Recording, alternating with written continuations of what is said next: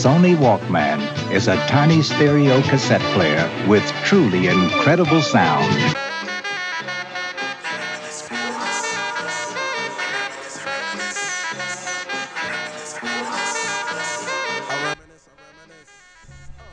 Bienvenue dans le nouvel épisode de Walkam. Aujourd'hui, nous avons autour de la table Ronald. Yep. Malik. Hello. Et Sébastien. Yeah. Et moi-même, Bondak, qui présente. On va aujourd'hui parler un peu de... Comme d'hab, un peu, j'ai envie de dire, de rap. Comme toujours. On va commencer par le rap. Vous êtes pas très Kameleons sur la musique, hein. On écoute que du rap. On pourrait parler de si tu veux de musique tamoul. Hein, non mais on pourrait parler de Zouk aussi. De Zouk, on va faire des émissions spéciales, je pense. Arrêtez les clichés. Une émission spéciale Zouk rétro. Moi, je suis à fond. Tu vois. Moi, je milite pour ça. Tous les mecs de Kergomar. Attends, même, moi, je militerais pour qu'on fasse une émission spéciale sur Matoub. Un grand monsieur, un grand fan de foot. Ouais, enfin, ouais. J'ai pas mal de cousins qui sont au Mac, si tu veux. Bon. Ouais, bon, on va revenir, hein, on va parler du rap parisien. Du rap du 7-5. Du rap de la capitale. C'est ça. Le rap qatari. Je sais même pas s'il se revendique tant que ça à part Jazzy Baz qui a fait un son sur le PSG, c'est un super son d'ailleurs. City Parisien, ouais. Non, c'est pas City Parisien, c'est Nekfeu. Non, c'est pas Nekfeu. Non, c'est Seth Gecko. Seth Gecko, c'était Seth Gecko. Ah ouais, non, c'est Seth Gecko. Lui, c'était. Sur les supporters. C'était Ultra, je sais plus quoi. Ouais, mais c'est un bon son. Un truc de billage, quoi. Et justement, Jazzy Baz qui fait partie du groupe L'Entourage. Et qui aussi, je crois, il gravite autour du label Grandeville Records. Grandeville. Tous ces gars là qui font aujourd'hui du rap un peu, très boom bap, qui est très marqué. Donc je sais pas si on est d'accord sur les sorties là. Donc il y a la sortie d'un album qui a été fait par les gars de Montreuil, Big Buddha Cheese, donc le groupe et l'album c'est Épicerie Coréenne. Yeah. Un petit mot sur cet album. Ouais, moi je suis assez fan de ce que fait Prince Wally. Je l'avais déjà découvert lui, un EP qu'il avait fait qui s'appelait Junior avec Midsizer. Et après du coup je m'étais intéressé à ce qu'il faisait avec son compère de Big Buddha Cheese. Du coup là ça, comme d'habitude, hein, le gars rappe bien, il a un vrai personnage, il a toujours des bonnes phases. C'est aussi toujours ce genre de comment ça s'appelle, ce genre de technique qu'on aime bien, quoi. C'est un rappeur technique, avec un bon flow. Moi ce qui me rend ouf dans cet album, c'est le storytelling aussi qui c'est ça, c'est l'univers derrière. C'est que les gars là, les deux là, donc Prince Wally et Fiasco, ils ont fait un album bourré de références au film de gangsters. Ça te parle, toi, hein. Ah, moi, c'est mon domaine de prédilection.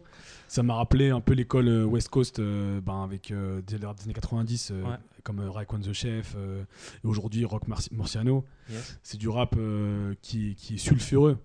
Et il y a aussi un peu une sorte de revival de l'époque Time Bomb, tu vois, avec Oxmo. Que je pense à ce gros feat avec Booba. Il y a un peu cet univers. Tu sens que en vrai, et je pense que c'est un truc qui va ressortir beaucoup là avec les autres artistes dont on va parler, c'est que les mecs ils connaissent leurs classiques, quoi. Exactement. Mais même au-delà des classiques musicaux, c'est même les classiques cinématographiques, parce qu'on va en parler, mais l'album de Virus, Iceberg Slim. Déjà, Iceberg Slim, c'est une référence à un pimp des années 70. Exactement. C'est un livre qui a été écrit sur l'univers des pimps. Et tu vois, ces références à cette époque-là de la culture populaire, elle est extrêmement présente auprès de ces artistes, on va dire qu'on labellise d'artistes parisiens, même s'il est dunkerquois, Virus, mais pour moi, c'est un mec de Paris. Mais après, il traîne beaucoup avec tout cet entourage. Mais oui.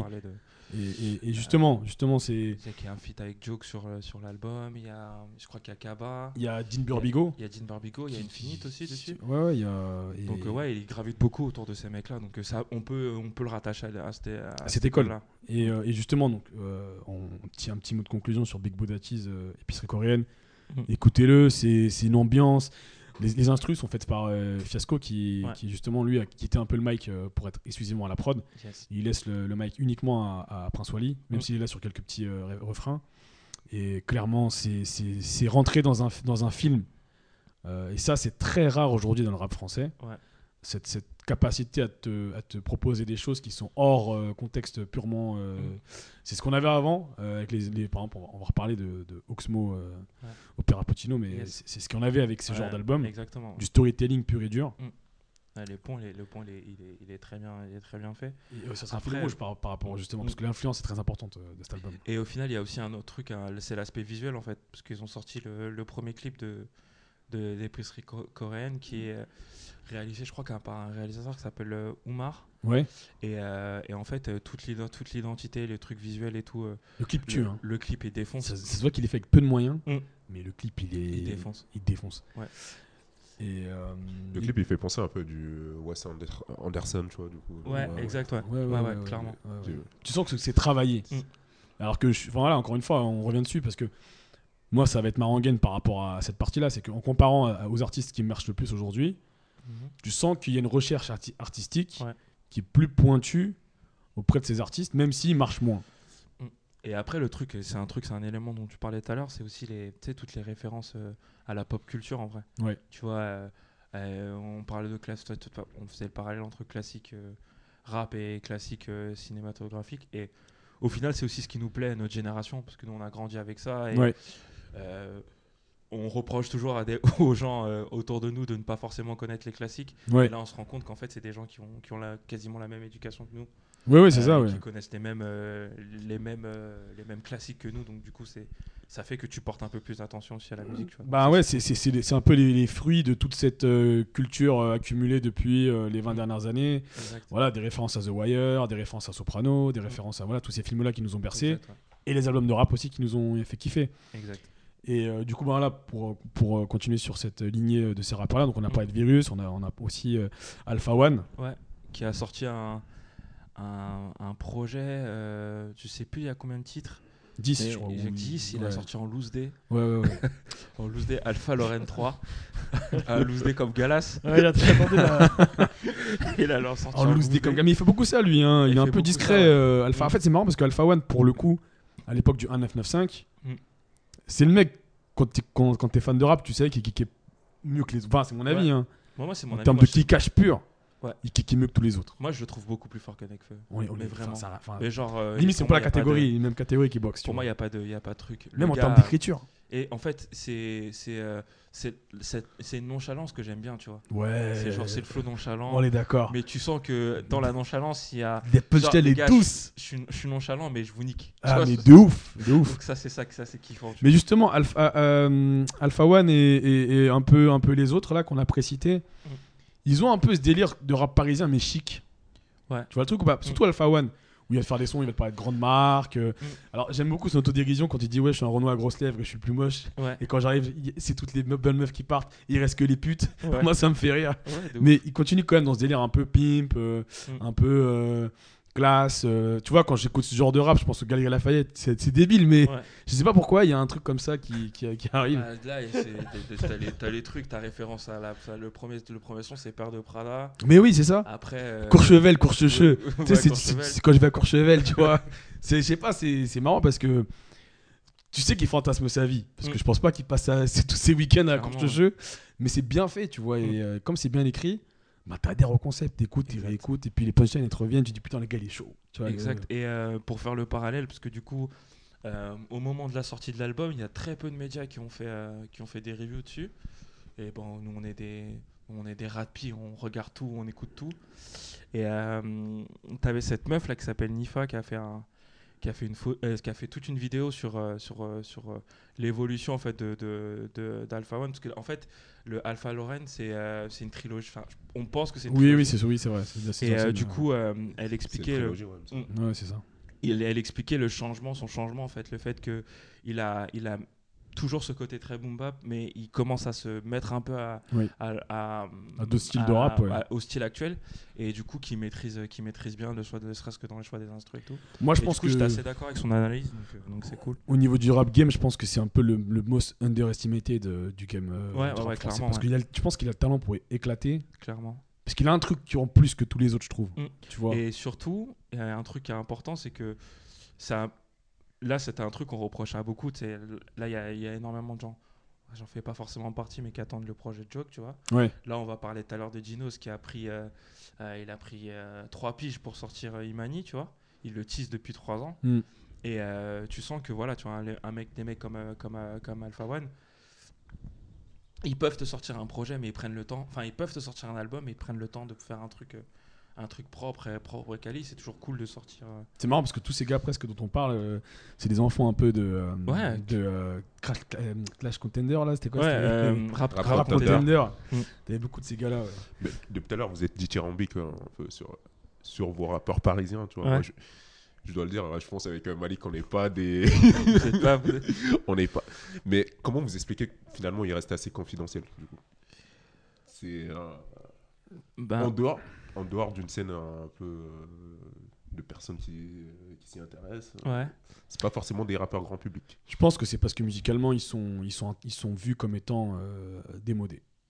Je pense que le rap qu'ils proposent il est trop c'est ça le problème. Marqué années 90, tu vois. Et le problème c'est que c'est ce que j'avais un débat avec Seb, on s'en avait parlé, c'est que ça parle des mecs comme nous, parce que nous genre enfin on a kiffé ce genre de musicalité, même au niveau du rap américain. Aujourd'hui t'as des artistes, c'est marrant parce qu'il y a clairement il y a un effet miroir, parce qu'aux États-Unis t'as des artistes qui font du rap du même type, Mayhem Lauren, Rock Murciano, ils percent pas parce que justement ils sont hors du temps. Et au rap français tu retrouves ça, sauf qu'au rap américain ils arrivent à exister quand même. Ouais, parce que le marché il est énorme. Tu vois. Il est énorme, exactement. Au niveau rap français, je me souviens qu'il y a un mec qui a fait un album, un mec qui s'appelle SPM, qui a fait un album là, il y a 2-3 ans, Noblesse Oblige. Il a dû quitter le rap game parce qu'il s'est rendu compte que c'était pas rentable, alors que c'était un des meilleurs albums. Je me souviens, il sortait à la même époque que Feu de Necfeu. Ça avait rien à voir. Clairement. T'avais un album qui était très très bien foutu. L'autre, enfin, Feu de Necfeu, il a ses. Ouais, je pense qu'il a calibré le truc pour que ça marche. Il y a un truc qui est bien, tu vois, mais c'est un autre style de rap qui me parle moins. Et c'est marrant parce que Necfeu, qui fait particulièrement de cette école-là, bah lui c'est un des artistes qui marche le mieux. Et pourquoi moi je pense qu'il marche mieux que les autres? Parce que dans son rap blanc. Déjà il voulait le dire mais non, il y a de ça, mais je pense qu'il y a aussi un élément qui est important, c'est qu'il est très dans l'introspection et dans et ça revient au fait qu'il soit blond. Oui. Quelque part, non, mais parce que quelque part, des gens qui écoutent ça, ils peuvent s'y identifier. De ouf. Tu vas moins t'identifier à, je sais pas, un Rof qui a plus sa dent, tout ça. T'habites dans le 16e, tu vois.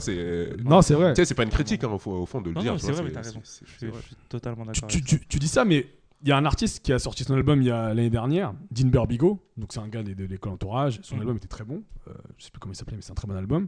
Et à l'époque, je me posais la question de pourquoi ce gars n'éclate pas, parce qu'il avait fait un son un peu commercial. Mais surtout qu'il avait ouvert. Pas une autre qui s'appelait Son d'ailleurs.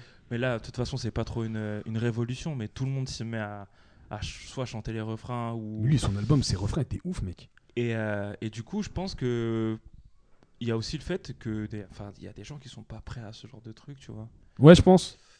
Et c'est un mix entre t'es pas prêt à ce genre de truc, t'as pas assez de notoriété, et en fait ton son parle pas, tu vois. Ouais. Même si en fait ça devient du son de hipster un peu, enfin je m'entends, pas hipster mais de mec pointu. Tu vois le délire ou pas? Ouais, clairement. T'as un délire où tu dis c'est pas, en fait aujourd'hui le rap français c'est la musique qui se vend le mieux. Et t'as des étendards comme Jul ou PNL ou ces artistes-là. Et puis, tu vas avoir des nouveaux arrivants, je parlais de Marwa Loud, qui marchent du tonnerre. Qui les mettent dans la catégorie pop urbaine ou rap, si tu veux. Ouais. Et moi, ce que pop je me urbaine, dis, plutôt. c'est que l'aspect pop, ouais. L'aspect où on a accès à toute une population, ces gars-là, je sais pas s'ils le cherchent, en fait. T'en as, t'as Dean Burbigo, il a essayé avec un son. Tu fais trop il y a trop d'ouverture. Là, il y a, je crois que c'est la semaine dernière, je crois que Esprit Noir il sort Masque Blanc. T'as un morceau qui sonne dancehall. Ouais. T'as un morceau, t'as énormément de. C'est-à-dire qu'il veut faire plaisir à tout le monde, c'est ça? Bah, je pense. Mais après, c'est aussi ce qu'il fait. Là, je crois qu'il est 3ème sur iTunes, tu vois. Ouais. Juste derrière notre ami, merde, comment il s'appelle? Avec son album à 40 titres. Ah, Maître Gims, il est juste derrière Maître Gims. Bon, il fait plus du rap, lui, mais c'est marrant parce que sur l'aspect ce que tu crées va répondre encore une fois à un cahier des charges. Ouais. J'avais écouté une excellente interview de Fianso. C'est dans France Culture. Alors, pour les gars qui écoutent du Fianso, Fianso, quand il vous parle sur Bouscapé, sur Appellit, il vous ment parce que ce gars sait parler un français très soutenu quand il le veut bien. Parce que... oui, mais après, c'est le jeu. Hein. Faut le voir en interview. Non, mais même, tu le dis sur Bouscapé, moi je le vois en interview sur des médias rap. Ouais.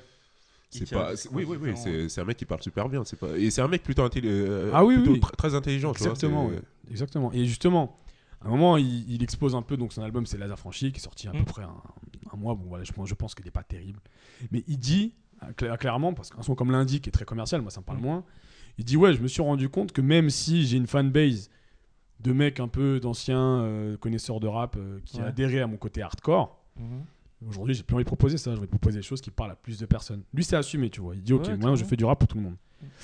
Le truc c'est que heureusement que des mecs comme les gars de Big Buddha Cheese ou des mecs comme Virus, ils rentrent pas dans ce délire là et se disent ok, on fait du rap pour tout le monde. Parce que nous ça nous plaît à nous. Mais après, comme je crois qu'on l'avait déjà dit, je crois que c'était même toi, Mondaka, qui l'avait dit. Le rap, il est tellement segmenté, t'as tellement de parcelles, t'as tellement de styles pour plein de gens qu'au final, est-ce qu'en vrai, tu peux encore mettre une catégorie, enfin appeler une catégorie rap, non. quoi. Non, c'est fini. Tu vois, en fait, t'as l'impression aujourd'hui, moi je donne mon avis de novice, mais t'as un mec, parce qu'il vient de banlieue et qu'il a une casquette, il chante, c'est du rap, quoi.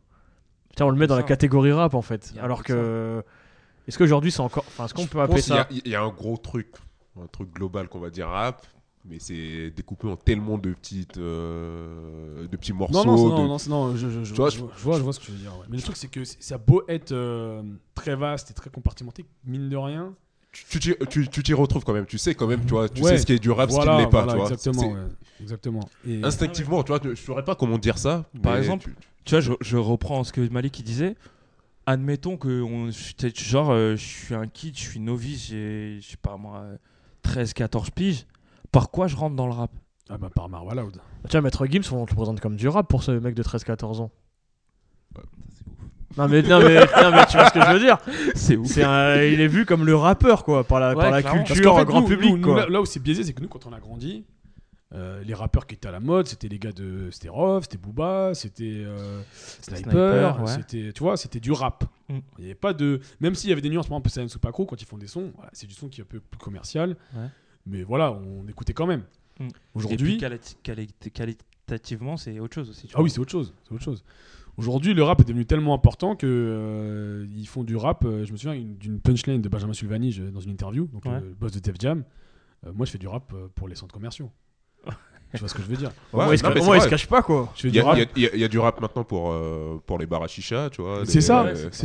J'ai découvert un rappeur Nap ou Naps, je sais pas quoi. Oui. Tu sais, j'ai découvert le mec qui fait disque d'or, mais tu sais, ce mec il passe que dans les bars à chicha, tu vois. Si tu y vas pas, tu le connais pas. C'est comme l'artiste. L'artiste, c'est un rappeur de chicha, tu vois. Le problème, c'est que moi, alors encore une fois, ça fait partie de mes rengaines, et vous entendrez ça dans tous les podcasts, c'est quel est l'impact sur l'aspect artistique du rap français, de justement cette tendance économique de faire du rap à la demande. En vrai, je pense que tu peux prendre plusieurs angles de vue. Tu prends l'angle où tu es dans ce milieu-là et tu te dis, c'est bien parce que ça n'a jamais été aussi important. Oui. Et tu peux prendre l'angle opposé, qui est un peu le nôtre. C'est, on a vu plein de choses se faire. Oui. On a vu des trucs extraordinaires. Là, on perd en qualité, faut dire la vérité. Après, même s'il reste des artistes qui sortent des projets qui sont très cool et très bien. Mais quel est le message, tu vois ? Le problème, c'est que... après, là, tu vois, très vite, pour quelqu'un qui écouterait le podcast, je passerais pour le vieux con. Ouais, mais moi aussi. Mais je veux dire un truc. Le problème, c'est quoi ? C'est que tu te rends compte que avec le temps, il n'y a plus vraiment... Alors, à part un groupe, et je crois que vous le savez, si vous écoutez nos podcasts, j'aime beaucoup ce qu'ils font, PNL prennent du temps entre des projets. Tu vois ? D'ailleurs, ils ont teasé un peu, là. Ils prennent du temps, ils bossent leur Twitter. Ouais, ils ont enflammé la toile, comment dire. Dès qu'ils mettent un truc, leurs fans font des théories folles, tu vois.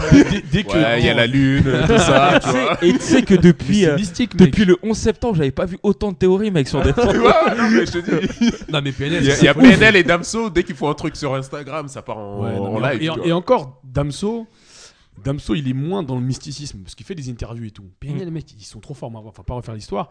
Mais eux, ce qu'ils proposent, il y en a qui diront c'est pas du rap, moi je dis que c'est du rap. Ouais. Ça marche, c'est très bien, mais il y a une vraie recherche artistique derrière. Enfin, moi je la trouve en tout cas. Je les ai vus en concert, c'est pareil. Tout est carré, tout est fait dans une recherche artistique. Moi ce qui me fait chier, C'est des mecs qui font du rap pour faire de l'argent. Et il y en a beaucoup aujourd'hui. Et ce que je dénonce, c'est ça, c'est que les gars qu'on a cités, les rappeurs parisiens, tous, par exemple, moi je suis moins fan. Le Fa, pas particulièrement fan. Ouais, bah non plus. Après, j'avoue que j'ai écouté son projet. Il y a quelques morceaux qui sont cool. Mais tu sens pareil, par exemple, tu vois, lui dans la construction de son album. Dans sa construction de son album, tu vois, il a été chercher un mec comme. Bon, après, c'est son entourage, tu vois. Il a pris Sneezy sur un feat. Sneezy. Il y a un feat avec Sneezy. Ah bah, Sneezy aussi, il a sorti un album. Ah bon, ah merde. C'est du rap parisien, parlons-en. Parlons-en. Il a pris Dadju. Il y a Esprit Noir dessus aussi. Dadju, c'est un peu représente un peu ce que justement. Dadju, c'est quoi? C'est du rap, du R&B? C'est du R&B. Du rap du R&B. Du R&B, ouais. C'est du pop R&B. C'est du pop R&B. Donc voilà, donc la scène parisienne, elle n'est pas forcément excellente. Faut pas se mentir. Après, il y a un autre truc que moi je trouve très cool et qui dénote de ce truc-là, tu vois, de ce pan-là, parce que tu as le pan un peu de trucs éduqués et tout. C'est Alka Pote avec Inferno et 13 blocs avec Triple S, tu vois. Ouais. Ça, je trouve que. Tu 13 blocs, mec. C'est un 13 blocs, c'est l'énergie. C'est extraordinaire. C'est de mais l'énergie. justement, je vais poser une question un peu de novice. Là, tu parlais des rap parisiens, enfin du rap parisien. Est-ce que l'impression que vous avez de perte de qualité n'est pas due aussi au fait qu'aujourd'hui tout le monde peut faire du rap? Bah ouais, aujourd'hui t'en as 1 million quoi, des rappeurs. Ouais, c'est peut-être ça aussi. Enfin, est-ce qu'il n'y a pas de ça aussi? En fait, c'est très paradoxal ce que tu dis, parce que moi je me souviens. T'en as 1 million, j'ai l'impression. Enfin, moi j'en découvre tous les jours. Enfin, moi je suis pas un puriste comme vous, mais tous les jours je découvre des nouveaux mecs. Ouais, et le pire, c'est quand tu les découvres, ils sont déjà 3 projets quoi. Mais oui, ils sortent un projet par mois, tu vois. Mais ça rejoint ça, parce qu'en fait, en vrai, je pense qu'il y a un truc qui a changé le game. C'est Soulja Boy, les gars. Le gars, il a fait une vidéo, frère. Il a sorti un projet. Et du coup, maintenant, et il faut dire la vérité, hein, comment ça marche dans les maisons de disques, t'as des DA qui fouillent sur YouTube et qui vont te signer le mec qui va faire le plus de vues. Et pas que des DA, t'as même les journalistes rap tu vois, passent leur journée sur YouTube à trouver des petits rappeurs. Ce que fait beaucoup Bouscapé. Des chasseurs de tête. C'est des mecs qui font. Non, mais ça, Bouscapé, ils font ça. Bouscapé, ils font que ça d'ailleurs. C'est des mecs qui font 100 vues et c'est comme ça, tu vois. Et je pense que c'est ce qui a ouvert des trucs. Tu vois, là, il y a l'émergence, t'as un mec là comme Kobalade, tu vois. T'as lui, t'as l'exemple de tout à l'heure, je disais en loose day comme Galas. Oh mon Dieu, Salva, tu vois. Qui lui, le mec c'est un humoriste et tout, il se retrouve à sortir des sons, c'est streamé à la mort. Phénomène Fatal Bazooka ça, mais bon, c'est streamé à la mort. C'est marrant. Le mec il est sur le projet Game Over avec tous les rappeurs là, je sais pas, il y a quasiment que des mecs comme ça, tu vois. On a eu l'exemple de Gradure aussi, tu vois. Non mais le truc c'est que. Non mais c'est vrai que je vais juste rebondir rapidement. C'est vrai que Soulja Boy a été le premier rappeur à sortir de sa chambre directement vers la scène, tu vois. Exact. Truc de ouf. Et du coup ça, je pense que ça a changé. Et ça a changé. Déjà, lui Watch me il a fait que ça. Je le connais que pour ça. Mais en fait, ce que vous dites là, c'est très intéressant parce que moi, je me souviens, il y a 7-8 ans. On était toujours dans une guéguerre, Rof, Booba, t'avais des rappeurs qui gravitent autour, mais t'avais un esprit. Même récemment, t'avais Booba Rof encore. Ouais, mais. C'est pas que à 7-8 ans. Oui, tu veux dire qu'il y avait. En termes de musique, il y avait des tauliers, il y avait des mecs qui gravitaient autour, quoi. Des mecs qui mouraient. Moi, je me souviens, j'étais un grand fan d'un mec qui s'appelle Escobar Maxon. Le gars, je sais même pas ce qu'il fait aujourd'hui. Parce qu'il s'est rendu compte que le rap game, il était pas pour lui à ce moment-là, tu vois. Bah oui, mais après. D'ailleurs, là-dessus, Soulja Boy, niveau américain, au niveau français, le raga qui a changé le game, c'est Caris. Ça pose mon avis. Oui. Après, le rap game, on va dire. Après, il y a un truc aussi, c'est. Là, tu me parles d'une époque. Là, moi, je pense plus PNL a changé au niveau du business que. Oui, PNL aussi, oui. Aussi parce que. Caris, c'est pas tant au niveau du business que ça a changé. Parce qu'il a ravivé le rap game. À un moment, le rap game, c'était Booba et Rof. Et puis, il est arrivé, il a dit aussi, moi aussi. Et après, il a fait son Djokovic dans le Federer Nadal, quoi. Exactement. Et après, qui introduit des Murray. Parce que sur son deuxième album, Le bruit de mon âme, il y a un feat avec 13 blocs. Oui, effectivement, 2015, exactement, exactement. Donc il y a aussi ça, tu vois. Même Sofiane, quand il fait son cercle et tout, qu'il invite des rappeurs, machin. En fait, le truc, c'est que moi, mon cheval de bataille, c'est je dis pas que c'est mauvais que le rap soit aussi important. C'est l'inverse. Sauf que c'est dommage que des mecs envisagent d'arrêter le rap. Ouais. Alors que artistiquement, ils sont En fait, il y a tellement de monde qu'il y en a qui n'arrivent pas à tirer leur épingle du jeu. Ouais, il y en exactement. a qui meurent. Et surtout, il y a un truc là, que tu parlais, un truc qui est hyper intéressant, ce que tu parlais de Sofiane et de Rentre dans le cercle. Je sais pas si vous avez capté au départ, donc il fait un long tour qui dure un peu trop longtemps pour un Oui, bon oui, bout, effectivement. Ouais. où il présente les gars. Où il y avait Mr. V là, non, à un moment. Oui, Si, si, il y a oui, Mr. V oui, qui est oui, passé oui, dedans. Ouais. Et du Il y coup, a des marches de ouf. Hein. dans l'introduction des rappeurs, t'as un focus sur leur vue Oui, sur YouTube. effectivement, oui. Effectivement. Donc ça déjà pour moi c'est un signe qui est assez révélateur Oui, de non, comment mais- ça se passe, tu vois. Ça rejoint ce qu'on disait tout à l'heure sur Sofiane, c'est un mec qui est très smart. Il a capté comment capter. Justement, il a capté comment capter les gens. Parce que t'as un mec qui va sur YouTube, tu t'en bats les couilles de ce qu'il a vendu. Parce que tellement aujourd'hui, il y a des discussions sur. Il y a des mecs qui fake leurs échos. Ouais, leur machin, streaming. que les vues. Ça mérite une émission. Un peu, Ouais, on ça va mérite dire. une De émission, ouf, ça. ouais, je pense que ça mérite une émission. Des Mais, mecs qui sous-traitent en Chine. Mais ce qui est très cool par rapport C'est pas mal, ça. à ce projet de Fianso, c'est que il met la lumière sur des gars. Alors il y a des mecs que j'écoute pas parce que je trouve ça pas ouf, mais qui existent. YL, Nino, bon, on va pas mentir. Tu leur donnes quand même le droit d'exister. Je serais Thanos, je les aurais virés, mais c'est un autre débat. On va y arriver. On va y arriver. mais du coup, ouais, enfin voilà, que le rap soit aussi important, c'est très cool maintenant. Que les artistes qui nous proposent des albums qui te déchirent le faussaire, comme l'album de Big Buddha Cheese, ou voilà, enfin, très sincèrement, c'est l'album qui m'a le plus marqué sur toute la liste que j'ai citée. Ouais, clairement. Ouais. Voilà, qui propose En des choses qualité, comme en tout cas, intrinsèquement, C'est- c'est le meilleur. ça. C'est aux petits oignons. C'est aux petits oignons. Du coup, voilà, c'était mon avis, Bou, sur toutes ces histoires. Sur le rap parisien.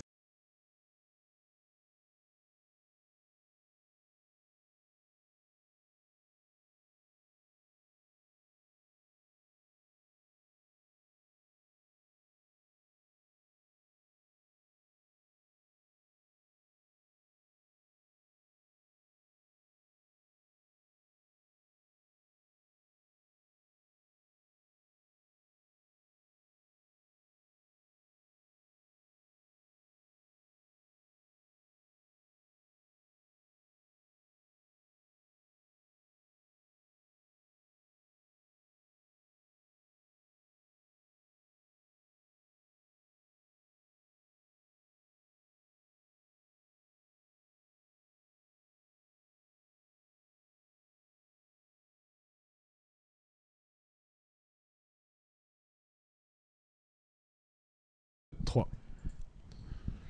Là, on va toujours rester sur le rap parisien, mais old school un peu. Tu vois. On va parler de Oxmo, Yes. qui a ressorti Opéra Puccino pour les Putain. 20 ans, Ouais. et qui va faire aussi un concert. Non, Ouais, pour les- deux ouais, concerts, si. il me semble. Si, Ouais, il y a fait deux dates, l'Olympia, il y a deux dates, ouais. 29 et 30 juin.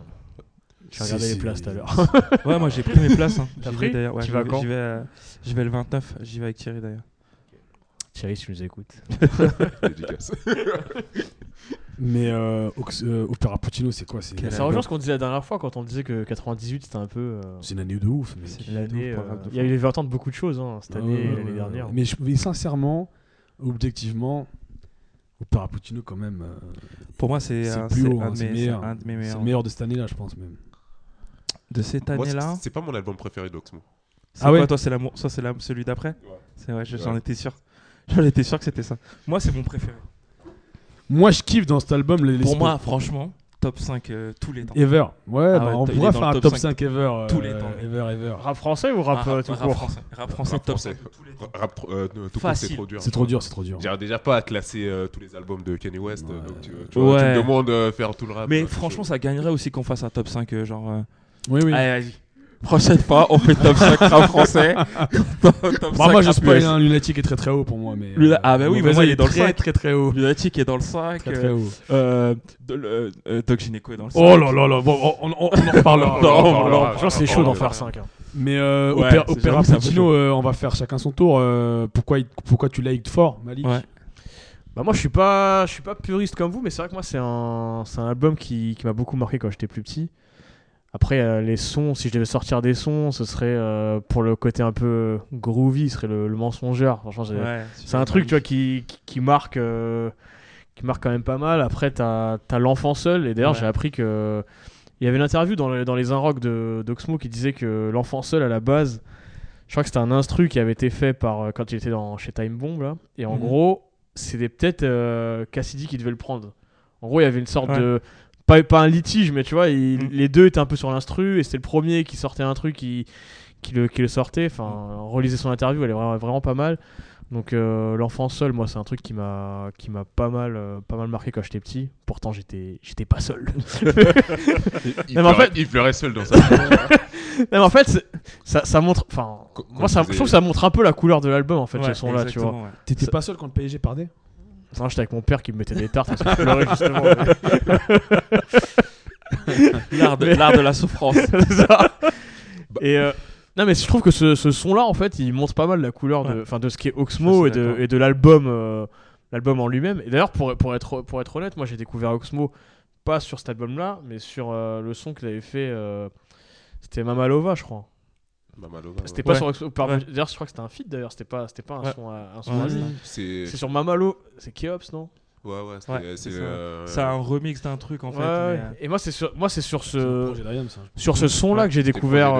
Il avait sorti un projet. Oui, c'est ça. Voilà. Exactement. Moi, c'est sur ce son-là que j'ai découvert Oxmo. Et du coup, après, j'ai regardé ce qu'il avait fait et je suis retombé sur Opera Puccino. Donc, l'enfant seul, je disais que c'était quelque chose qui, pour moi, montrait un peu la couleur de l'album. Et après, un autre son que j'ai pas mal aimé, c'était. Alors, cette fois, c'est sur la partie canard, c'était Le jour où tu partiras. Oui, mais j'allais dire. Quel classique. Ah voilà. Mais ce son-là, et tu sais, moi. Tu peux nous faire le refrain, s'il te plaît, en acapella, s'il te plaît. Je vais dire un truc. J'aime bien la phase. Ce n'est qu'un ami. Tu vois, elle est pas mal celle-là, tu vois. Quel pile t'anime, c'est qu'un ami. Ça te rappelle des souvenirs. Et surtout, Là aussi, t'es tout seul, enfant. Dédicace à un pote de l'Israël était caca et qui pleurait sur son lit.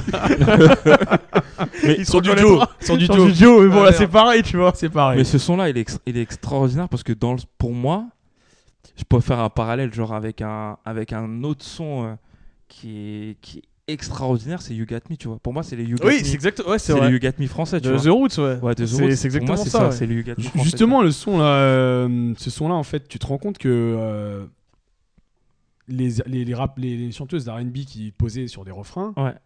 ça manque aujourd'hui quand même. C'est un truc qui n'existe plus. C'est à cause du vocodeur, parce que les gars ils se disent ouais, on fait du vocodeur parce que ce qu'il dit Booba, c'est. Bah, je me demande si la dernière, c'est pas. Bon, Déjà, on vous allez va me dire dire. sacrilège, mais une des dernières sur le rap récent, c'était Amel Bent en fait. Ouais. Si, elle a fait pas mal de sons avec Rof, avec Kerry James. Avec Kerry James. Elle a fait aussi avec La Fouine. Mais j'avoue, dans le délire, quand même, Karine était quand même très très forte. Il y a plus. Enfin, pour moi, enfin, je dis pas que c'est la meilleure, mais c'est une des dernières en fait. D'ailleurs, c'est les derniers sons. Le symptôme le plus vivant de ça, c'est un mec qui est totalement mort, tu vois, c'est Jamie Sissoko. Ouais. C'était son travail, faire les refrains. Et Là, sur LinkedIn, il s'est mis en actif, mais il y a personne qui va le faire chaud. c'est là, il envoie des refrains de lui-même, tu vois. T'avais qui? T'avais Karine. T'avais Karine, Mais t'avais Asia. Exactement, Asia pour le ministère. T'avais aussi, comment ça, peu sur Kerry James, t'avais Laila Rami, je crois que c'était. Il y avait Wallen aussi. Il y avait Wallen Non, aussi. t'en avais des. Et en fait, le vocodeur a tué tout ça. Parce qu'aujourd'hui, les gars, ils font leurs propres refrains. De ouf. Je trouve ça moins cool. Mais c'est marrant parce que pendant un moment, oui, c'est vrai, je comprenais la démarche. Maintenant, faut qu'on reprenne un délire où, tu vois, parce que c'est dommage. Mais du coup, au-delà de Opera Puccino, je termine sur mon avis. Moi, ce que je ressens en écoutant Oxmo en général, parce qu'on parle des 20 ans de son album, mais un peu de son œuvre en général, c'est que t'as l'impression que c'est un peu le Jacques Brel du rap, quoi. Tu vois, c'est le mec. C'est l'écriture. Je pense qu'aujourd'hui, c'est peut-être le mec qui pourrait. Il fait de l'ancien rap qui pourrait aller chez Drucker, tu vois ce que je veux dire. Mais même, il fait plus du rap au sens rap du terme. Ouais, bah lui, il le dit, hein, dans les Inrocks, il dit pour lui, le rap, c'est fini, quoi. Ouais, il déclame de la poésie. C'est pas ça mon problème un peu sur ces dernières années. Il s'est pas un peu enfermé dans ce délire. De rap intellectuel. Ouais, c'est ça. C'est pour ça que je parlais de Jacques Brel et de. Et c'est devenu un peu chiant, quoi. Bah, moi, j'écoute plus trop, je vais être très honnête. C'est jazzy, mais c'est chiant, quoi. Là, je me suis un peu éloigné de ce qui sort actuellement, enfin. En grandissant, mais c'est vrai que moi Oxmo j'écoute plus trop, quoi. Enfin, c'est ce qui est marrant parce que je suis pas au courant d'une dernière sortie. Là, j'ai vu qu'il faisait un concert justement, peut-être y aller, mais j'écoute plus trop, quoi. Donc c'est vrai que ce qui sort ces derniers temps, comme dit Bondaka, c'est un peu du rap. Je vais mettre les pieds dans le plat, ça fait un peu rap de vieux con, quoi, tu vois. C'est du rap pour les gens qui n'aiment pas le rap, tu ouais, vois. voilà, c'est ça. Après, mais c'est pas négatif, hein, quand je dis rap de vieux con, mais c'est un peu du. Enfin, moi ça m'emmerde un peu, quoi. C'est marrant parce que par rapport à cet album-là, Opera Puccino, moi ce qui m'a le plus marqué, c'est a posteriori, c'est que je me suis rendu compte qu'il y a des sons qui sont précurseurs. alias John Smoke, Hitman. Ouais. C'est du storytelling pur et J'ai oublié dur. un son d'ailleurs. Ouais. Putain, un des meilleurs. Le son avec Lino, putain. Ah, La loi du point final. La loi du point final. La loi du point J'ai final, oublié, c'est c'est le vrai, meilleur, pour c'est moi, le meilleur. Top 3, top 4 de l'album, quoi. Et ces sons-là, en fait, tu te rends compte que cette capacité de faire du storytelling, c'est un des précurseurs dans le rap game. T'as aussi Akhenaton qui faisait ça aussi. Et en fait, cette couleur musicale, moi je kiffe de ouf, parce que je kiffe un peu cette ambiance un peu mafioso, je vous l'avez capté. Et il était très fort dans sa capacité justement à te faire adhérer à ses concepts quand il raconte ses histoires. Et ce que je kiffe dans cet album, justement, c'est le mélange entre du rap, on va dire... un peu des histoires introspectives, voilà, ces histoires d'amour, son mix avec ces histoires de storytelling de gangsters. Ouais. Et t'as un son qui est pas vraiment un son, parce que c'est un son qui est rappé, Ouais. mais pas avec une instru, enfin pas avec un refrain. C'est qui peut le nier, qui Ouais. est un putain de son qui t'explique énormément de choses sur la situation des banlieusards et notamment des. Ou à la fin, il finit par dire. Non, c'est pas dans cet espace où il sort, ouais, je voulais faire une fac de, non, il t'envoie en BEP alors que tu veux faire une fac de lettres. Ce qui me tue, c'est chaudronnerie. Mais chaudronnerie pour faire quoi? Gars, Tu crois qu'il y a des chaudronneries? Tu crois qu'on fait des chaudronneries, nous? Il me tue ce son, mec. Ouais, de ouf. Il me tue. Donc, du coup, ouais, en fait, c'est une œuvre complète où tu peux trouver un peu ce que tu veux. T'as de mensongeurs, voilà, ces sons-là qui te font groover un peu. T'as un autre son aussi. T'imagines bien sur le mensongeur, toi, avec ta petite chemise. Dans cruising dans son gamos. Ta chemise tigre, là. Dans son gamos, il est là, il conduit et tout. Et du coup, donc voilà, donc à 20 sur 20. 20 sur 20. 20 sur 20, 5 étoiles. 5 étoiles, 5 étoiles. Après, il y a des sons. D'ailleurs, j'ai appris qu'il avait écrit ça dans un contexte assez. Enfin, pas écrit, il a enregistré à Toulouse. Il avait quitté Paris à ce moment-là. Il était un peu dans un mood où il avait quitté le groupe, là, c'était Time Bomb, où il avait, t'avais Lunatic et tout. Et il disait qu'en fait, quand il avait fait cet album-là, il était vraiment dans un mood où. Pas hyper positif, quoi. Ça se ressent, tu vois. Mais il était vraiment dans un état d'esprit où il sortait de ce truc-là, où il y avait pas mal d'embrouilles à droite à gauche à gérer. C'est pour ça qu'il avait fait ça. Et c'est cool parce qu'il y a. Toulouse, avec KDD d'ailleurs. Ouais. Il y a un son aussi qui est assez important, c'est genre 24 heures à vivre. Où c'est un gros feat en fait. Il y a le Ranucciano, il y a Akhenaton, Bacardi, il y a Pete Bacardi, c'est Freeman. Freeman. Mais c'est une référence qui devrait être que je ferais écouter à mes petits-enfants. Mec, on était vieux, je sais pas. Mes petits-enfants. Moi, cet album, genre, il y a des fois, je l'écoute, tu peux l'écouter en boucle. Du coup, je pense qu'il apparaîtra beaucoup dans le top 5 de chacun de nos, c'est sûr, top 5. C'est sûr. L'amour est mort et au-dessus. Oui, après. Je tiens à le dire.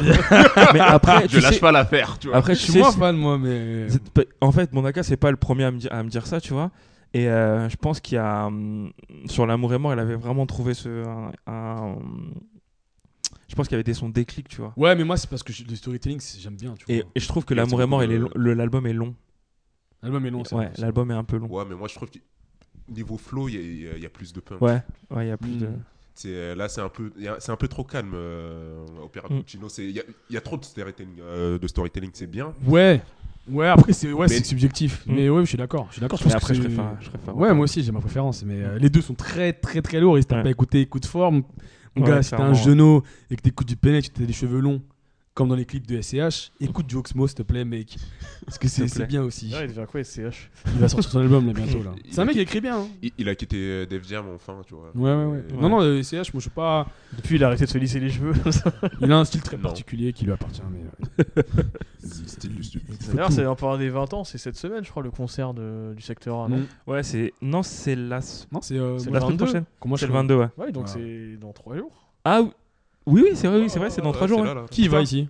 Je voulais prendre des places, mais j'ai pas pris de place. Personne, on aurait dû Ouais. Tant pis. J'ai fait la version low cost. Facile et tentation. Ah ouais. Les 20 ans aussi. Effectivement. On va enchaîner sur. On va parler un peu de rap US. Il faut. Of course, my nigga. Yeah. La grosse sortie du mois, c'est J. Cole. KOD. KOD pour. Je t'ai laissé dire parce que je savais pas comment dire. Tu vois. KOD pour. T'allais dire code. Moi, je savais même pas pourquoi. COD. En fait, il dit c'est pour King Kids on Drugs ou King of un truc. Okay. Mais en fait, justement, il laisse place à l'interprétation concernant les acronymes. Ouais. Alors, J. Cole, c'est ouf l'évolution de ce gars. Ouais. Parce que quand il a émergé dans le rap game, avec tout était, si tu veux, je trouve que tout était un peu trop stéréotypé. C'est un peu le gars, il n'avait pas d'identité. Tu vois, il y a un délire un peu lisse. Voilà. En fait, son histoire, à la base, il faut le savoir, c'était un mec qui voulait faire du rap et qui a proposé une mixtape à Jay-Z. Jay-Z, il a dit non. Tu vois, il a dit non. Et ensuite, derrière, il a persévéré, il a fait des sons. Quand il arrive dans le rap game, il arrive en même temps que d'autres rappeurs, on va dire, Drake, plutôt cette époque-là. Et ses premiers albums, clairement, ils sont rap, mais rap un peu... Ouais, mais rap avec genre... t'as un délire un peu boom bap aussi, tu vois, toujours. Ouais, sur ce truc-là, voilà, tu sais que le gars, ça rappelle. Et les albums, ils étaient très formatés. Voilà. Le truc que moi... Avec le single.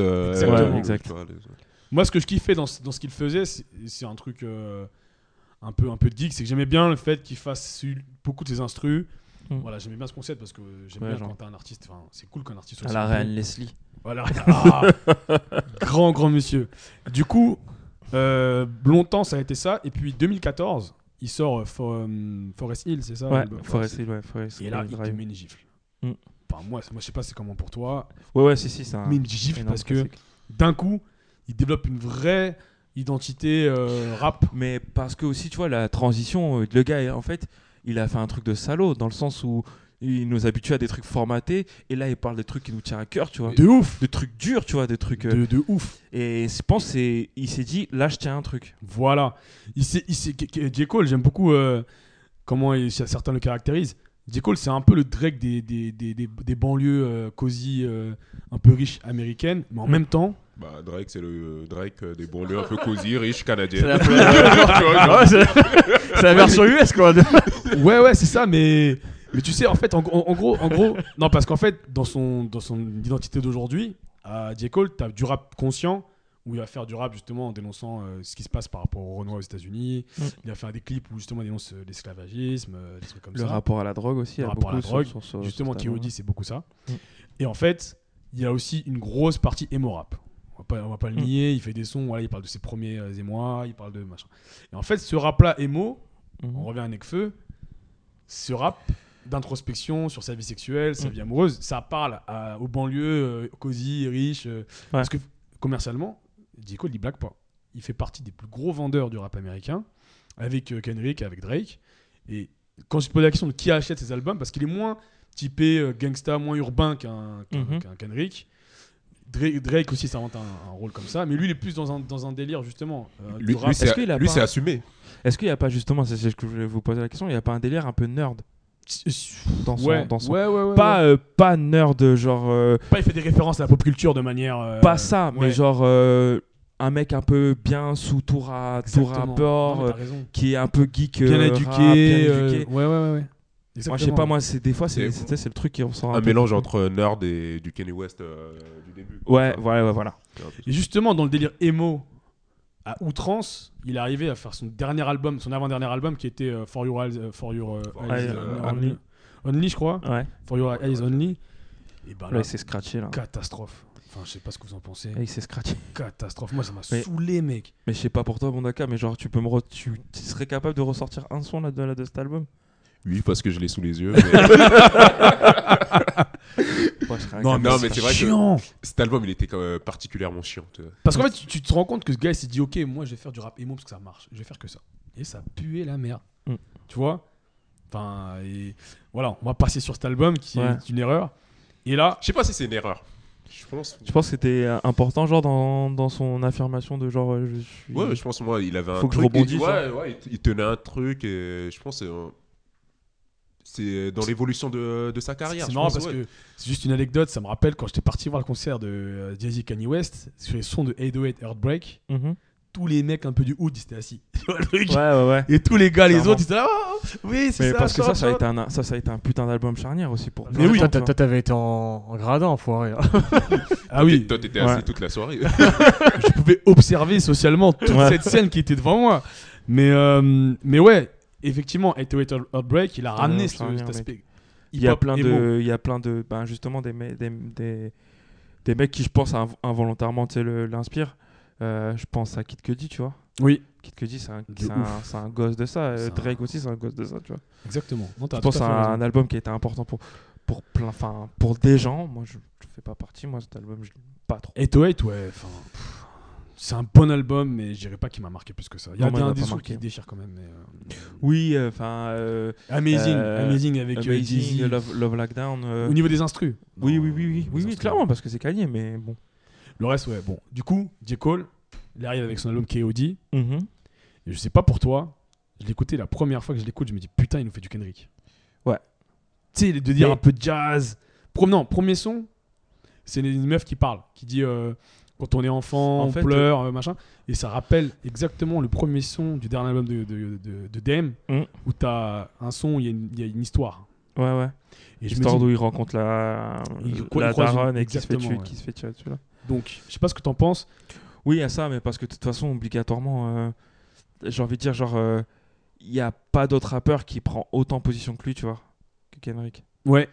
Ouais. Et au final, est-ce que, parce que ça a été un des premiers à le faire, est-ce que, genre, quand il y en a un qui le fait, on se dit, il suit ses traces, ou est-ce que c'est juste une envie et genre, il le fait Bah, en fait, tu vois c'est paradoxal parce que J. Cole, longtemps, on l'a mis à côté de Kendrick. À juste titre, au final, les Dans deux le sens sont où bons. les deux ont un discours qui se. Même à l'époque, ils nous avaient fait fantasmer avec une collab qui était prévue, alors que Ouais, C'est ouais, c'est un un album, serpent de mer. c'est un serpent de mer comme l'album de Dr. Dre qui devrait arriver un jour. On nous dit qu'ils vont peut-être faire un projet en commun, mais Ouais. c'est Mm. 2018, hein, il me semble, ouais. Ouais. C'est toujours pas là. C'est toujours Ouais. pas là. Mais donc, l'album au début me fait penser à Kendrick. Ouais. Donc, j'écoute, machin, et je trouve qu'il est vraiment pas mal. Ouais, il est bien. Je sais pas ce que t'en as pensé. Ouais, il est bien, moi, De toute façon, on sortait de For Your Eyes, ouais. mais on les Ouais. voilà, quoi, tu vois, tout derrière est mieux. Ouais, tout derrière, mieux, ouais. Et après, moi, il y a un autre truc qui m'a choqué. C'est. Donc, il a sorti le clip de ATM. Ouais. Que moi, je trouve que le clip est vraiment cool. Il est vraiment bien, le clip. Oui. Et après, derrière, il a switché par. Il a switché. Il a continué avec Kevin's Art, c'est Ouais, ça. putain de clip. Et donc, là, le truc était cool d'avoir Kevin Hart dans le clip, tu vois. En plus, le contexte, faut raconter un peu. Qui joue le jeu, tu vois. Faut raconter Qui un joue le peu. jeu. Il y a Kevin Hart qui a trompé sa femme pendant qu'elle était enceinte et il a assumé publiquement cette tromperie. Et le clip tourne autour de toute la réaction de la part des gens.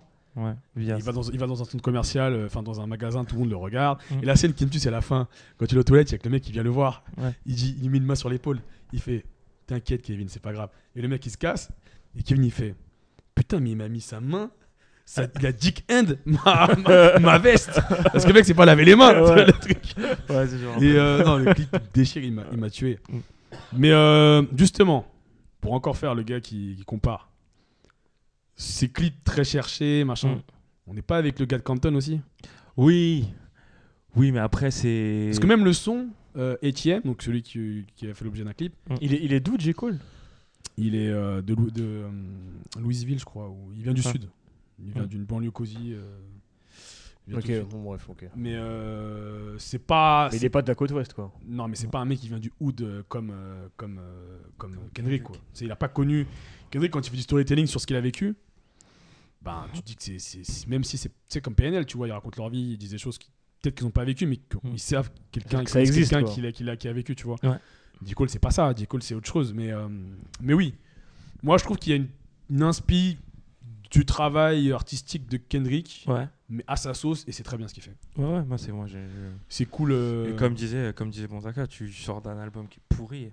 Là, après, quand tu proposes un truc qui est carré et tout, normal que. Ouais, de A à Z, et puis derrière, j'aime beaucoup. Et le pire, c'est qu'il aurait pu continuer parce que l'album d'avant a très bien fonctionné, tu vois. Bizarrement, je me demande qui écoute ça, mais Ouais. l'album a très bien fonctionné et il aurait très bien pu continuer dans ce délire-là. Ouais, mais Ouais. le problème Mais il a décidé de se renouveler, entre guillemets. Tu vois. c'est ça, je te rejoins sur le fait qu'il faut souligner justement qu'il se renouvelle et qu'il fasse des choses qui soient moins chiantes Mais en à fait- l'oreille. Mm. Mais moi, et c'est assez intéressant ce que tu faisais le parallèle avec Kendrick. C'est-à-dire, je me demande, est-ce qu'un album comme ça aurait pu sortir avant Dame? très très bonne question. Et je suis pas. Enfin, je sais pas si ça aurait marché. Est-ce que genre, il aurait été accueilli comme ça, tu vois? Mm. Parce qu'il a pété, là, il pète les chiffres en streaming. Ouais, mais J. Cole, lui, il a une fanbase de ouf. C'est-à-dire que même s'il fait un rap qui est pas forcément. C'est pas forcément du rap qui correspond au code ou machin, il marchera quand même parce qu'il a sa fanbase. Ouais. Il est hors ça. Je souligne quand même le dernier titre, 1985, qui est une réponse à un rappeur qui a 10. C'est les mumble rappeurs, Ouais. les Lil quelque chose. Lil Ouais. alors que Lil machin. Ouais. Et pendant tout le son, il fait une réponse en fait au 10, au bif là. Et la réponse est ouf. Parce qu'en fait, il construit un texte où il explique pourquoi ce que tu rappes en fait, c'est le rap, mumble rap de drogué, machin, ça marche. Mais tu te rends pas compte que c'est. En fait, il y a un discours très racial. J. Cole. Il dit ouais, mais les gars qui t'achètent là, les blancs, en fait, ils rêvent de ta vie, ils voient que tu la vis, donc du coup, c'est pour ça qu'ils t'écoutent. C'est l'espèce de vie, projection par rapport Et en gros, ce qu'il dit, c'est que ok, vous existez, c'est très bien, mais voilà, faut pas non plus oublier le respect que vous devez aux anciens rappeurs, machin. parce qu'il y en a plein, ils ont eu des discours de malades. Voilà, et Genre, 1985 qui on comprend pas Tupac, on comprend pas Biggie, c'est pas des classiques. Il y avait un mec qui à un moment il a eu une instru de Run DMC, non pas de Run DMC, de putain, je sais plus quel Grand Master Flash je crois. Et le gars il voulait pas rapper parce qu'il dit non, je peux pas rapper, je peux pas kicker dessus.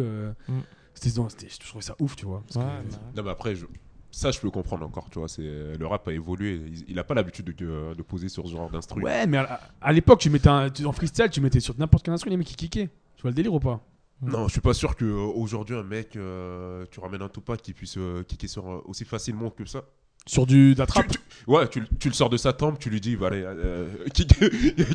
kick sur de la trappe. Il pourrait pas le faire. Les rappeurs qui peuvent le faire aujourd'hui, tu vois. Genre sort de Jay-Z peut le faire. Non mais Jay-Z peut le faire parce qu'il a suivi la tendance. Ouais. Mais tu ramènes un mec non mais en fait du frigo. Ce que tu dis c'est super intéressant. En gros ça veut dire quoi? Ça veut dire que les gars qui aujourd'hui font du rap, ben ce rap il y a 20 30 ans maintenant, plus de 20 ans, ouais. 20 ans, 25 ans, bah ils l'ont pas écouté en fait. Parce que s'ils l'avaient écouté, parce qu'ils auraient pu adapter leur style de rap, leur flow.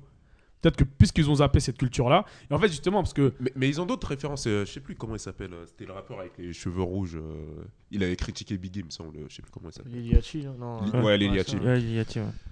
Et ce qu'il disait, ce mec, il disait, quand il parlait des Tupac, des Biggie et compagnie, il disait c'était ses parents qui écoutaient ça. Oui. Tu vois, il y a aussi un décalage générationnel. Ouais, non mais moi je suis un vieux con. Tu vois, je vais pas mentir, hein.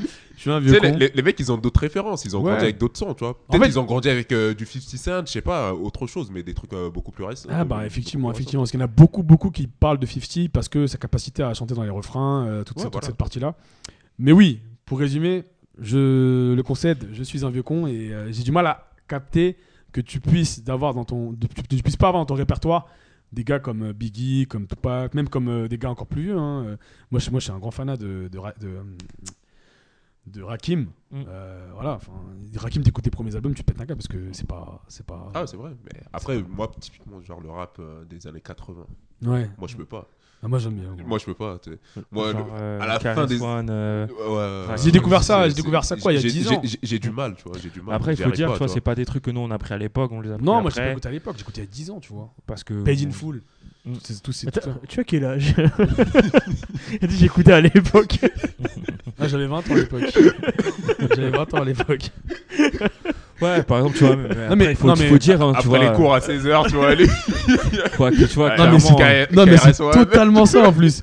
T'es un ouf mec, mais tu te rends pas compte. Moi je rentrais chez moi, je me faisais des devoirs mec, parce qu'à l'époque j'étais pas très assidu au niveau de l'école. Il fallait bien que je fasse des choses. Bah, je me défonçais, j'ai imprimé les lyrics de Rakim, de KRS-One, de tout ce crew là. J'étais un ouf mec. Et aujourd'hui, tu sais, il y a des mecs qui se réfèrent un peu à ce genre de rap et encore, tu vois. Mais c'est des mecs, tu vois, c'est des mecs un peu... justement, ils sont pas mis en avant. Ouais, c'est les Big Buddhati, tu vois. Voilà, c'est ça. Mais oui, voilà. J. Cole, il a fait un truc où il disse un peu ces gars-là. Mais dans le contexte, c'est pas en mode... ce que tu fais, c'est de la merde. Mais respecte aussi ce que font les autres. Ouais, c'est l'évolution du truc. Il faut... Tu peux avoir t'es pas obligé de fouiller le truc, mais il faut en avoir conscience. Il faut savoir que c'est grâce à ces mecs-là qu'aujourd'hui t'es là. Exactement, ouais, c'est ça. C'est aussi ça, c'est que c'est des générations de vieux. Donc on va faire un truc qu'on fait pas, mais qu'on devrait commencer à faire. Une petite note à Kiyodi. Ouais. Combien? Je sais pas. 7 sur 10. Ouais. Genre moi je pourrais pas mettre de note. Je l'ai pas trop écouté encore. Donc, Ouais, moi je mets pareil, je mets un 7-8. Ouais. 7. Mais sur ce que t'as entendu, genre. sur ce que j'ai entendu, ouais, je partirais sur un 7. Ouais, un 7. C'est pas un truc qui. C'est pas un classique. Ouais. Parce que Dame, c'est un classique maintenant. Ouais, enfin, tu sais, c'est assez rare, genre que genre première écoute, tu te dis ah ouais, quand même. Ah ouais, il y a Dame, il y a un il bail, fait tu vois. ouais. Mais. un bail. Non, c'est voilà, et écoutez. Ouais, ça a écouté, ouais, clairement. Je pense qu'on a fait le tour sur J. Cole. Yes. On va finir rapidement sur les coups de cœur, les coups de gueule, les Yeah. Marwaloun. Les Marwala, ouais. non. Qui veut commencer, Seb? T'as un coup de Yes. Moi, j'ai un gros coup de cœur. C'est là, on est en 2018 et genre le 30 août, non, le 20 août, on fêtera les 16 ans d'un album qui est hyper important pour moi en tout cas. C'est Lord Willing d'Eclipse. Ah oui. Donc Que je t'ai volé d'ailleurs, il est chez que moi m'a volé, encore. que Malik m'a volé. Il y a toute une histoire derrière en plus. Il y a toute une histoire. Il faut dire que 2002, c'était une année un peu particulière. Ça, je parle personnellement. Et c'est un album qui intervient à un moment où, avant, on n'écoutait pas. Enfin, on avait énormément de disques à la maison parce que c'est le Cléon qui était DJ, qui avait des vinyles et des disques. Et là, c'est un des premiers albums qu'avec mes frères, on a acheté, tu vois. Donc, il y a eu ça. Il y a eu Missy Elliott et Busta dans la foulée. L'école Virginia. Et du coup, c'est un album qui est important parce que Grading, quoi. Ce single, donc les mecs drop ce premier single, après ils sortent When the Last Time, après ils sortent le son avec Face Event, Mad on Lover, et c'est l'époque The Neptune. Je pense que c'est justement ce que j'allais dire. C'est le meilleur produit Star Trek et The Neptunes pour moi. Non, mais à l'heure d'aujourd'hui. Ouf, mec. Et c'est un album que je réécoute encore normal. Non, je suis d'accord. Et l'intro aussi, où il y a les mecs, en fait c'est un freestyle, l'impression que les mecs freestyle, tu vois. Ouais, non, mais moi ce que je trouvais ouf avec cet album, c'est que il sortait un peu de nulle part. Ouais. Moi je voyais un peu à l'époque sur le net, je voyais qu'ils disaient ouais, c'est un peu comme Mobb Deep, machin. Tu vois, ouais. En fait, c'est les deux refrains là. C'était ouf. Pusha et Malice. Il n'y avait pas le sosie de Bernard Mendy dedans. Pushati. Pushati, qui est directeur artistique de Good Music, ouais. Good Music, ouais, Yes. le label de Kanye West. Yes. Et il y a une excellente. Et d'ailleurs, je sais que c'est un truc que les gens il fait utilisent des pas pubs trop. avec Messi aussi sur Adidas, non? Oui. Ouais.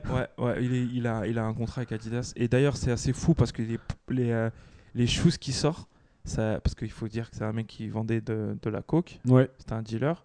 Et il y a toujours un rapport avec la coke, tu vois. Donc il a sorti une paire en full blanche, truc. Et en fait, je crois que le nom de la paire, ça avait un rapport avec, D'ailleurs, avec la coke, tu vois. Et ce qui est fou, désolé de te couper. Non, mais je crois que tu l'as regardé, je sais pas si tu l'as vu, le blueprint, tu sais, les mini, les interviews de Complexe. Ouais. Ils interviewent un créateur. Ah oui. Ça, c'est déjà ça à regarder parce que c'est des putains d'émissions. Ils prennent toujours un créateur qui va raconter un peu son processus de création, comment on a fait pour en arriver là. Yes. Et le blueprint avec Pushati, il est super. Ouais. Il raconte je l'ai pas vu en entier. Il raconte comment il a fait son album, il raconte sa vision des choses, pourquoi le rapport à la drogue. Il a beaucoup ghostwrité aussi pour Kanye. Ah ouais. Ouais, énormément, ouais. Énormément ghostwrité pour Kanye. C'est un mec qui a une vraie plume. Et c'est un album qui est particulier parce que les gars parlent de rue, quoi. Ouais, mais genre street, avec des instrus qui sont moins. Tu peux pas vraiment les marquer quelque part en fait. Ouais, après il y a des sons. Neptunes, par exemple, je me rappelle de Goddamn avec l'orga là, je sais plus trop quoi son blaze. Ils sont 3 sur le son. T'as ça qui m'avait manqué. Ouais. T'as Ego. Ah oui, t'as Ego. Ouais. T'as Comédie Centrale avec Fabulous. Non, c'est Fabulous quoi. Ouais. Et t'as un son avec Jermaine Dupri aussi, Let's Talk About It. Jermaine Dupri. Ouais. Featuring Man. Et du coup, ouais, pour moi, c'est un album qui est très très important. Moi, coup de cœur. Alors j'en avais beaucoup, mais ouais, je vais parler de Reddy Snow. Ouais. C'est un album Annie. Que j'écoute tous les jours presque en ce moment parce que c'est l'album du printemps. Ouais. Alors je connaissais pas du tout ce mec, mais c'est un rappeur irlandais, bousillé de Neptunes, bousillé de, tu sais, le gars, ça se voit, il a passé des heures carrées à écouter ce genre de musique un peu un peu funky, un peu laid back. Et son album, il est ouf parce que tous les sons sont dans un registre, tu vois, tranquille. T'es en mode barbecue, c'est le printemps, où t'as envie de gérer une petite meuf, ou t'es avec ta meuf, il fait beau, tout est vert dehors. T'es avec ta meuf, C'est tu veux compatible, gérer une petite meuf. C'est compatible. Allez, on y va. Kevin Hart. Ça dépend où, les gars. Ça dépend. Tout est possible, ça donne des idées, ça donne des idées. Et clairement, putain de projet. Je sais pas comment ça se fait que des mecs comme ça, ils ont pas une... Parce qu'ils seraient un peu plus connus, ils marcheraient du tonnerre parce que sa musique, elle est... Et ça, c'est fou parce que moi, je m'y suis intéressé parce que tu en as parlé et des potes qui sont pareil, hyper pointus et tout, c'est partagé, tu vois, l'album. Et j'ai capté qu'il y avait une résonance qui était pas trop forte par rapport à la qualité de l'album. C'est ça, c'est que ce gars-là en fait il fait pas du rap. Ça reste encore très très niche, tu vois. Ouais, mais c'est très cool. C'est très cool, ouais. C'est très cool. Et en coup de gueule, j'en ai pas pas particulièrement. Ouais. Et dans ce truc-là, je gratte un peu. Juste petit truc pour ceux qui n'ont pas écouté l'album de Midsizer. Ah Bisous. oui. Mais pareil, c'est un peu dans le même délire. C'est un peu dans le même délire, donc ça a écouté. Et le son là avec Joker, là, c'est quoi ce son, mec? Mec. Faut m'expliquer ce son, mec. On aura une discussion. C'est quoi ce son, mec? Sur ce son. Malik. Moi, j'ai pas de coup de cœur ou coup de gueule, juste relever la sortie de Little Dark Age. Ça n'a rien à voir avec le rap. On avait déjà parlé dans les podcasts précédents. Yes. L'album de MJMT qui est sorti, c'est le 4e. Les deux premiers étaient, le premier était culte, le deuxième pas mal, le troisième à chier. Nul. Ouais. Donc le 4e, il s'écoute. Moi je trouve qu'il s'écoute. Mais je trouve qu'en fait, je suis déçu quand même. Ouais. En fait, tu veux pas le truc, c'est que je pense qu'on s'attend peut-être trop à ce qu'il refasse un truc comme le premier. Et moi je trouve que dans cet album-là, le 4e, il est pas ouf, mais il est pas si à chier que ça. Moi c'est marrant parce que j'ai découvert ces gars-là par le biais du rap. C'est Kid Cudi qui a bossé avec eux et qui parlait beaucoup d'eux. Ils avaient été aussi samplés pas mal par comment il s'appelait là, le clip où il y avait des grosses têtes là, putain, j'ai oublié. Ludacris? Non, j'ai oublié, c'était Kids qui avait été samplé. Ouais, mais ils sont... ouais, je vois c'est quoi. C'est Non, mais ils ont une influence musicale, mais là j'avoue l'album il va pas. Il est pas forcément. Ouais, mais après c'est je sais pas, c'est ce que t'écoutes en général. Moi c'est vrai que moi je l'ai pas trouvé si nul que ça en fait. Pour être honnête, j'ai trouvé pas mal. Après ça vaut pas le premier album qui avait été avec des titres comme même si là ça vous dit rien, si vous écoutez vous allez forcément retrouver. T'avais Time to parce que c'est repris dans toutes les pubs et les dans les pubs, dans les films, t'avais dans les reportages téléfoot. Time to Pretend qui était pas mal, t'avais Kids qui était pas mal. J'écoute plus cet album, tu vois, tellement on l'a un peu trop rabâché, tu vois. Ouais. Ce qui fait que je l'écoute plus. T'as des artistes comme ça qui voient leur musique défoncée par des utilisations pub EDF. De ouf. Ouais, voilà, t'es ouf. De Et ça donne une mauvaise connotation finalement à la musique. de C'est Moby? con. Ouais, Moby. Il faisait que de la musique pour pub, mec. C'était un truc de mal. Non, t'avais The Strokes à un moment qui était tombé dans ce truc-là aussi. Ouais, aussi, ouais. Mais voilà, moi c'était pour relever le truc. La sortie, je trouve qu'elle est pas si pourrie que ce qu'on dit. Je les défends un peu là. Là, tu sais, là maintenant j'ai envie de les défendre, tu vois. J'ai envie de dire que c'est un album de ouf, tu vois.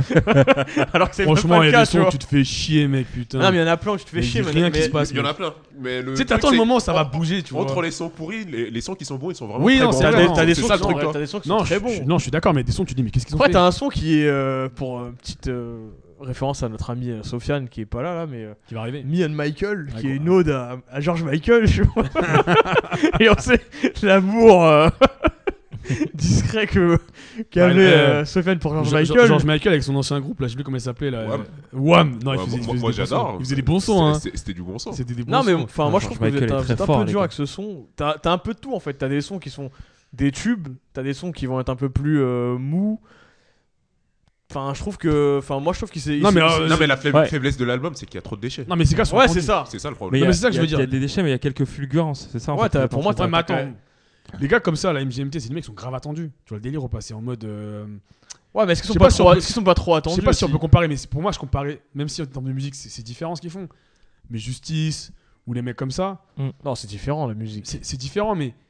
Quand ils sortent un projet, c'est tellement attendu par tellement de monde. Mais parce qu'ils font pas un projet tous les 4 matins aussi. Voilà. Et tu te dis, et surtout que là, ils sortaient d'un projet qui était à chier. Ils ont fait un truc en 2013 qui était pourri.